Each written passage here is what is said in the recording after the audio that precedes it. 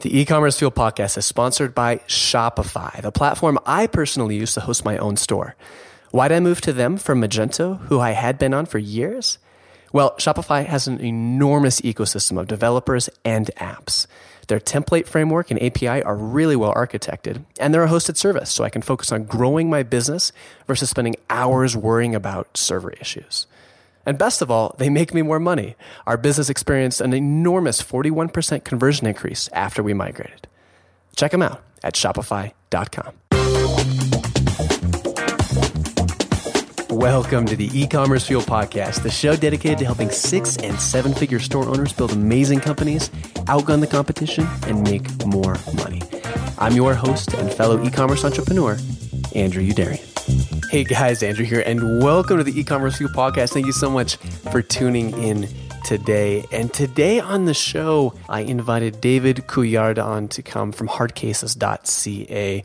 More of anything, just because I wanted to get to know the guy. He's got such a cool story. He joined the private forum maybe 2 to 3 months ago. And apart from being a great guy, contributing a ton, he's got a very unique lifestyle, lives on the road, runs his business from an Airstream trailer, traveling all over the place, and has done some really cool things. Among others, building up 150,000 plus Facebook community around poop bags, which just seems impossible. And between his cool lifestyle, wanted to bring him on and just talk to him, get to know the guy. So we dive into his lifestyle, how he travels, how he built his businesses, a bunch of stuff. It's a fun discussion.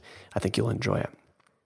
Quickly, before we do dive into that discussion, e-commerce Fuel Live, 7th, 8th, and 9th of October in Nashville. Going to be a ton of fun. I've spent the last couple days going through the speaker proposals, outlining the agenda in terms of what we're going to be covering for the keynotes and the breakouts. And there's some really good sessions. I'm excited to roll those out in the very near future. You can grab tickets still at live.ecommercefuel.com. And again, this is an event for 6- and 7-figure store owners, people who work for store owners, or professionals in the space who have at least a year of experience. I would love to have you come if you're interested. All right. With that being said, let's go ahead and get into today's discussion with David.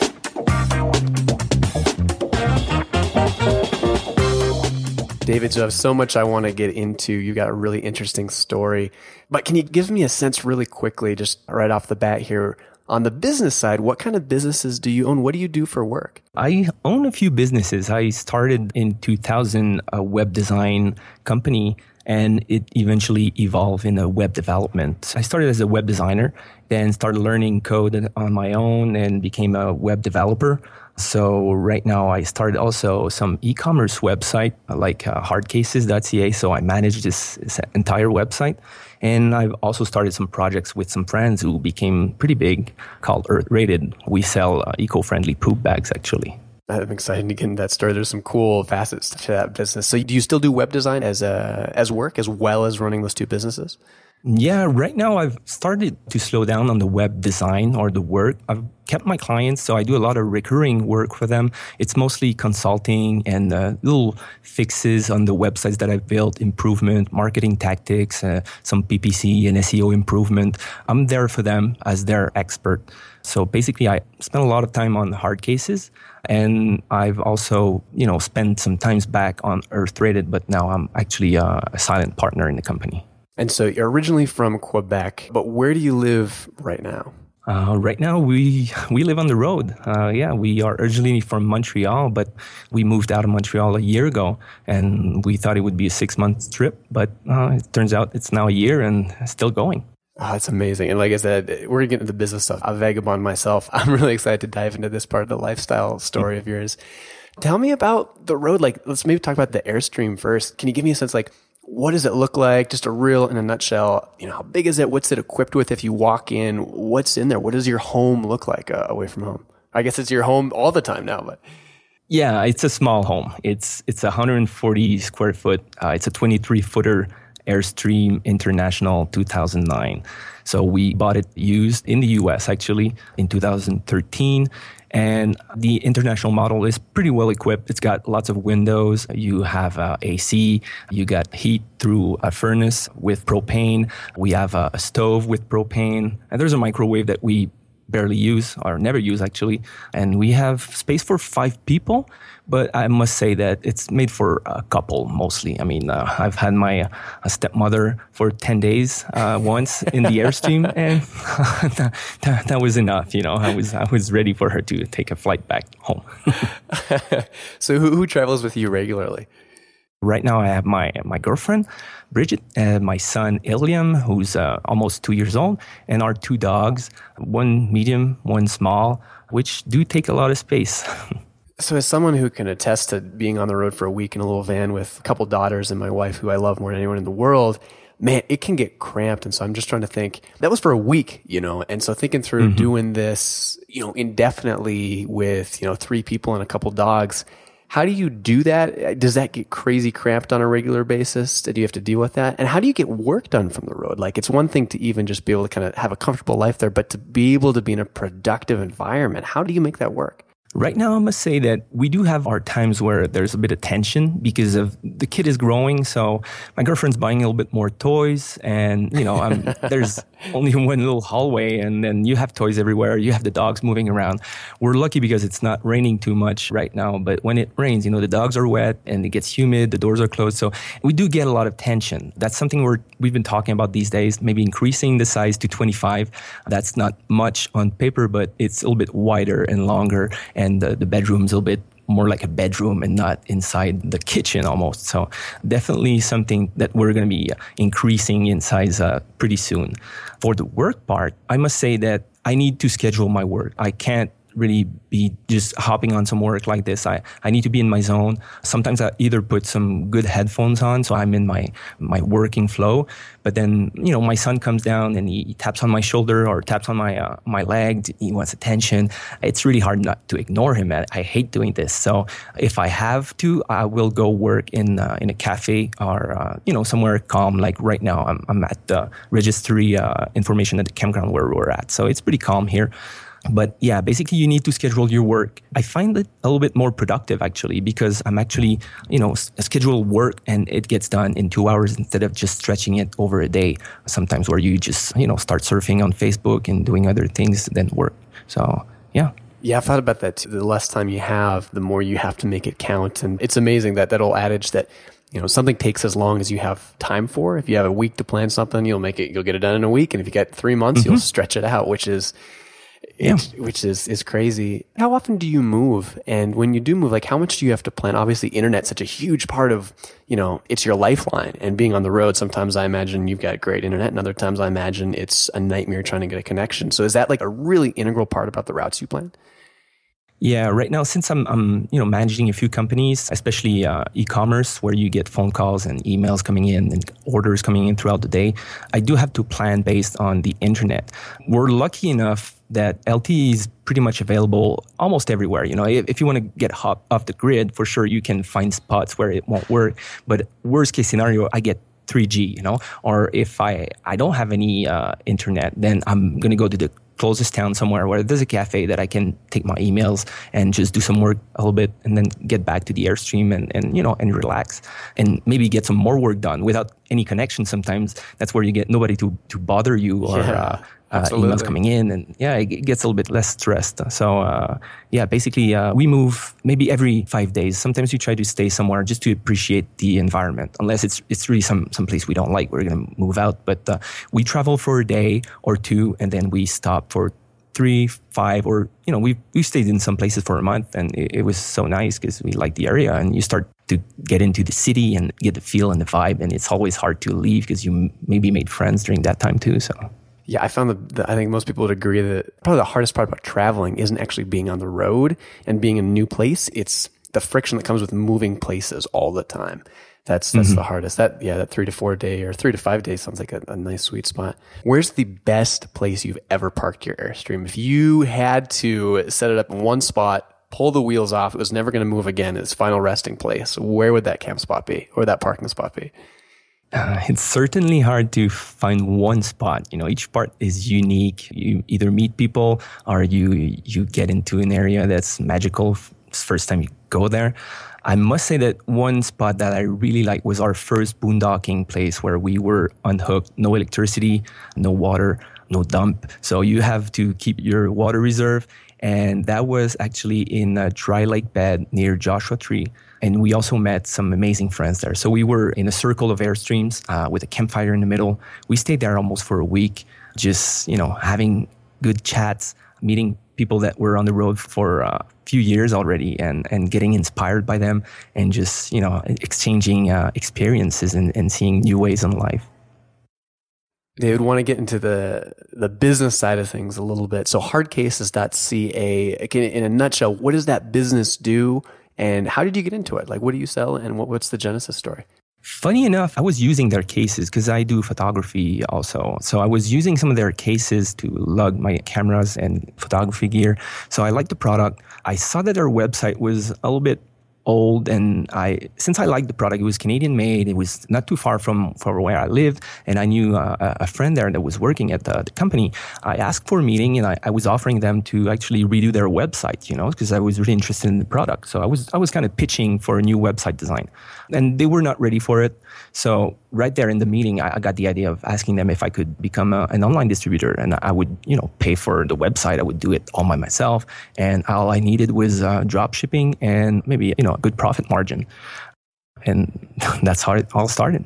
Very cool. And what are the rough revenues per year on that business? Lately, it's been growing really quickly. I was in the 150 per year, and now I'm gonna be like between 200 and 250 per year just for 2015. Okay, great. And in terms of what they are, hardcases.ca, I described them when I originally saw them. I was like, oh, hey, David, these look a lot like Pelican cases, like very heavy-duty plastic cases, a lot of times watertight, they're shock absorbent. And you said, yeah, they're kind of like Pelican cases, but way better.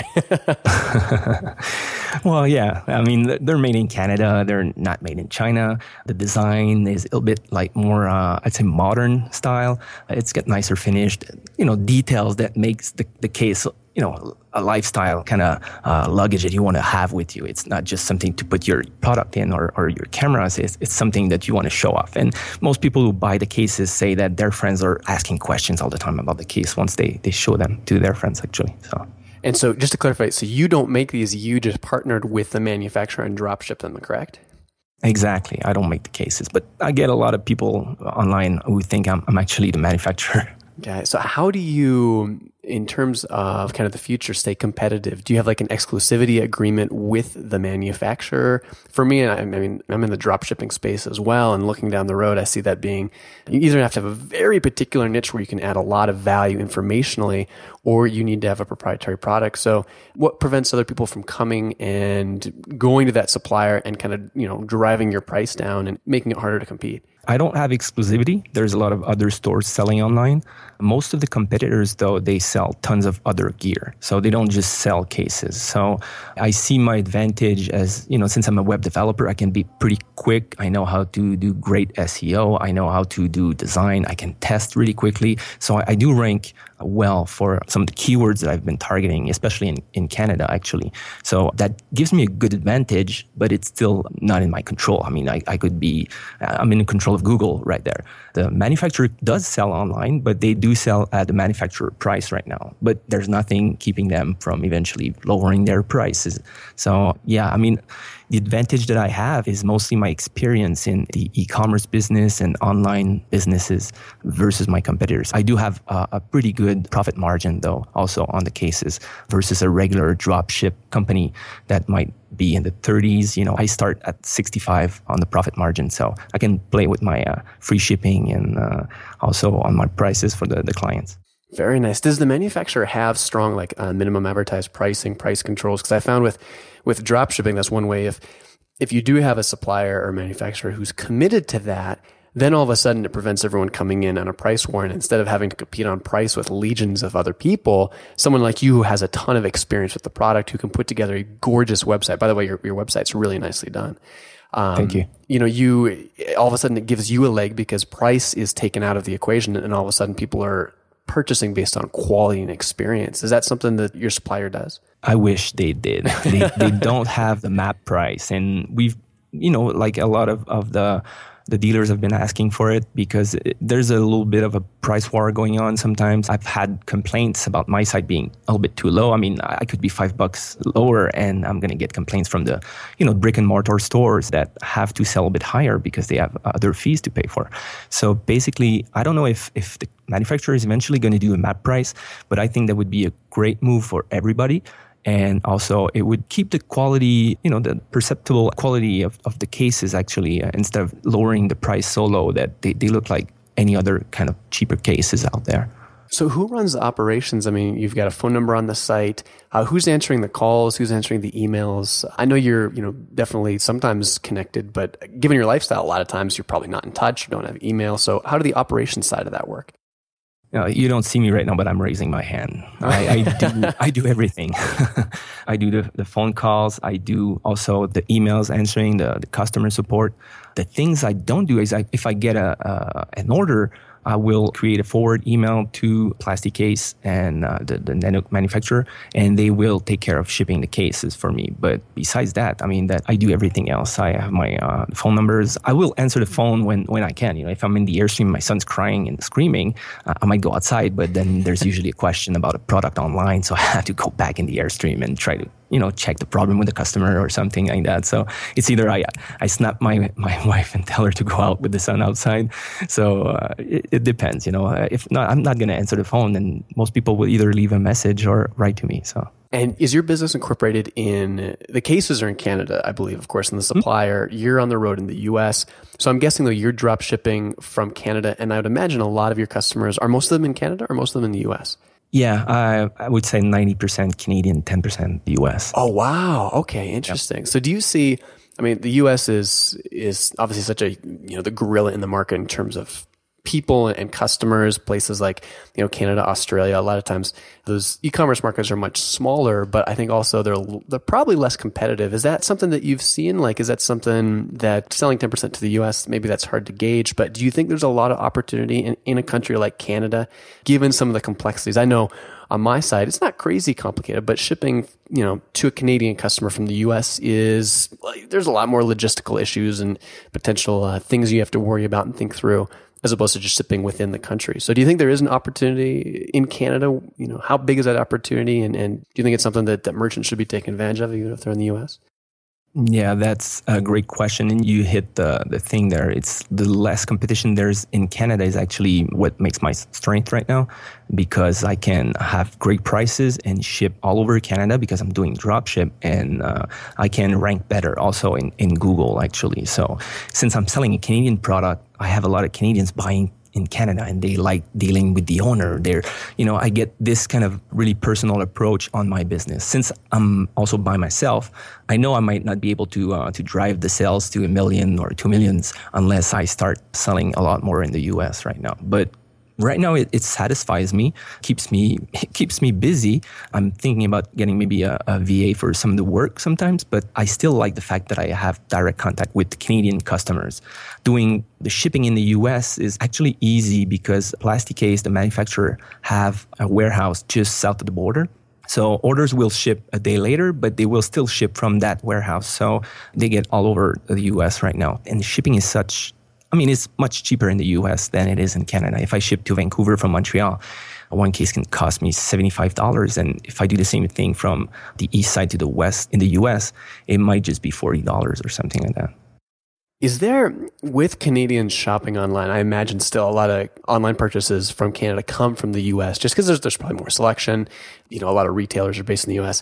And you can be honest here, does it annoy Canadians that a lot of their purchases do come from the US? Is there kind of this thing where we have to order from the US? There's a lot of times there's issues. There's delays in shipping. We have to pay more. There's these brokerage fees that that UPS slaps on when they come. And how much of an annoyance is that to Canadian customers ordering across the border? And is it a huge thing where when they can order intra-country from another Canadian merchant, it makes it so much easier?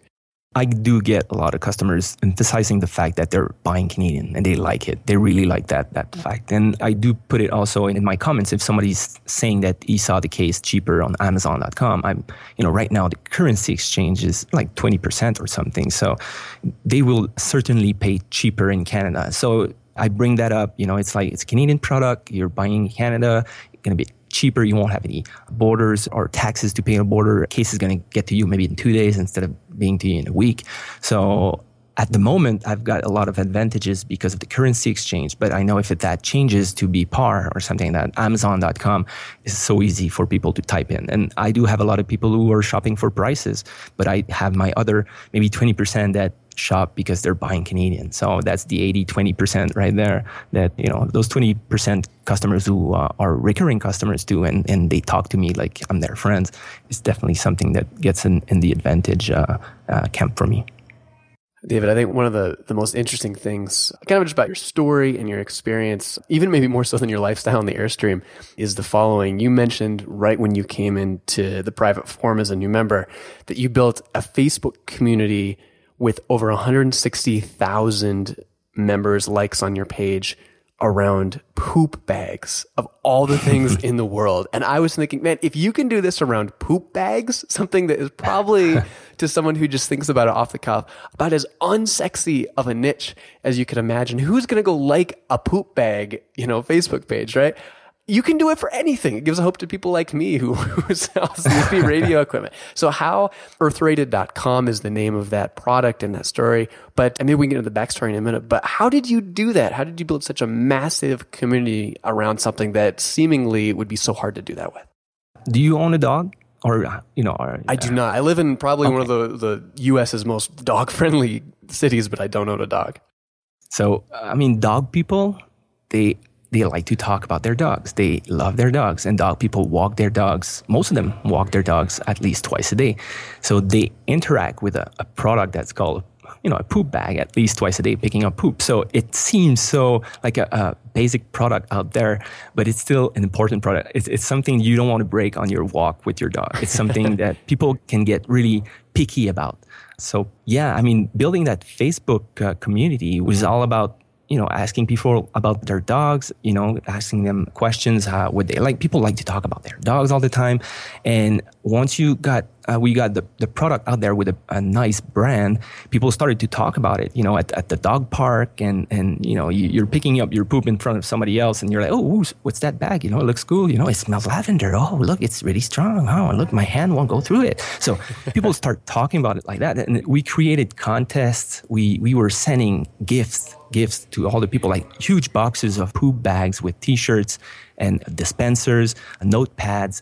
So basically, like, people had this huge box at home, and they had to share them with friends. So by sharing them with friends, the brand just got spread. And on all our marketing, all our boxes, we ask people, just go on Facebook and like us and share your experience, send your pictures.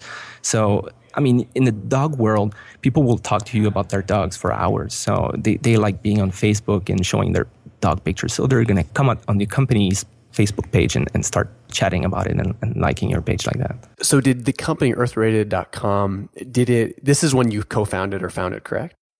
Yep, exactly. Okay. I started with one partner in the business a while ago, and we grew up to 5 partners eventually.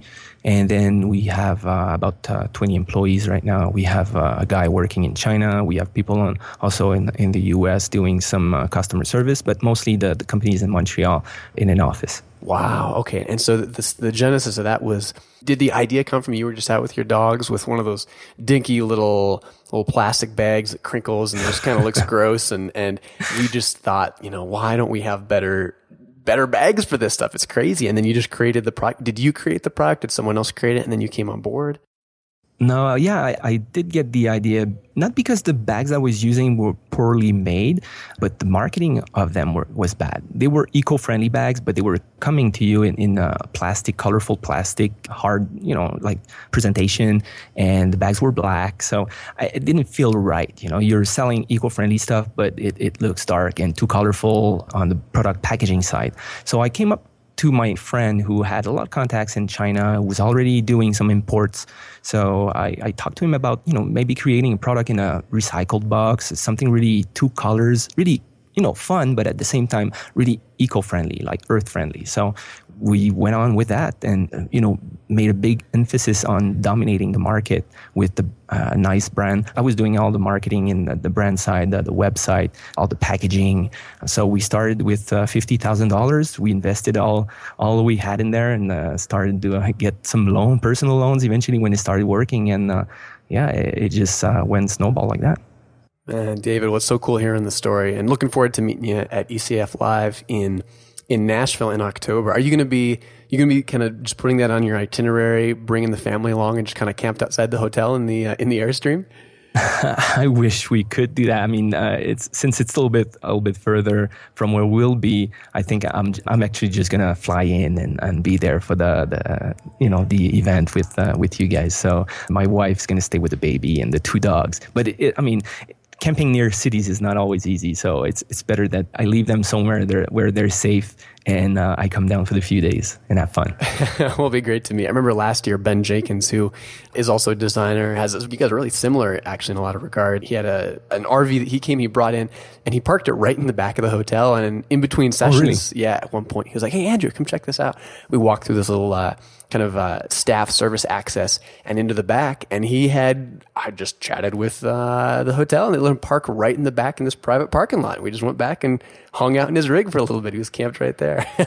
That could definitely be fun, though. I can see that happening. We'll see. I mean, I like to tell my girlfriend we're not to make any plans too long in the future. I like surprises. Sometimes we just meet people through Instagram, and they're going to be somewhere near us. So we just, go on the other way and meet them for a week. So it's fun not knowing exactly where you're going also. So that could be a great idea, though. Well, David, so cool to hear. We'll link up to your Instagram account as well in the show notes. If you're a photography buff and like travel and e-commerce, gorgeous pictures over at his account. Yeah, you're doing a really nice job. David, been a pleasure. Thanks so much for coming on, and looking forward to seeing you shortly in Nashville. Thank you very much for having me on the show, Andrew. That's going to do it for this week. If you enjoyed the episode, make sure to check out the eCommerce Fuel private forum, a vetted community exclusively for 6- and 7-figure store owners. With over 600 experienced members and thousands of monthly comments, it's the best place online to connect with and learn from other successful store owners to help you grow your business. To learn more and apply, visit ecommercefuel.com/forum. Thanks so much for listening, and I'm looking forward to seeing you again next Friday.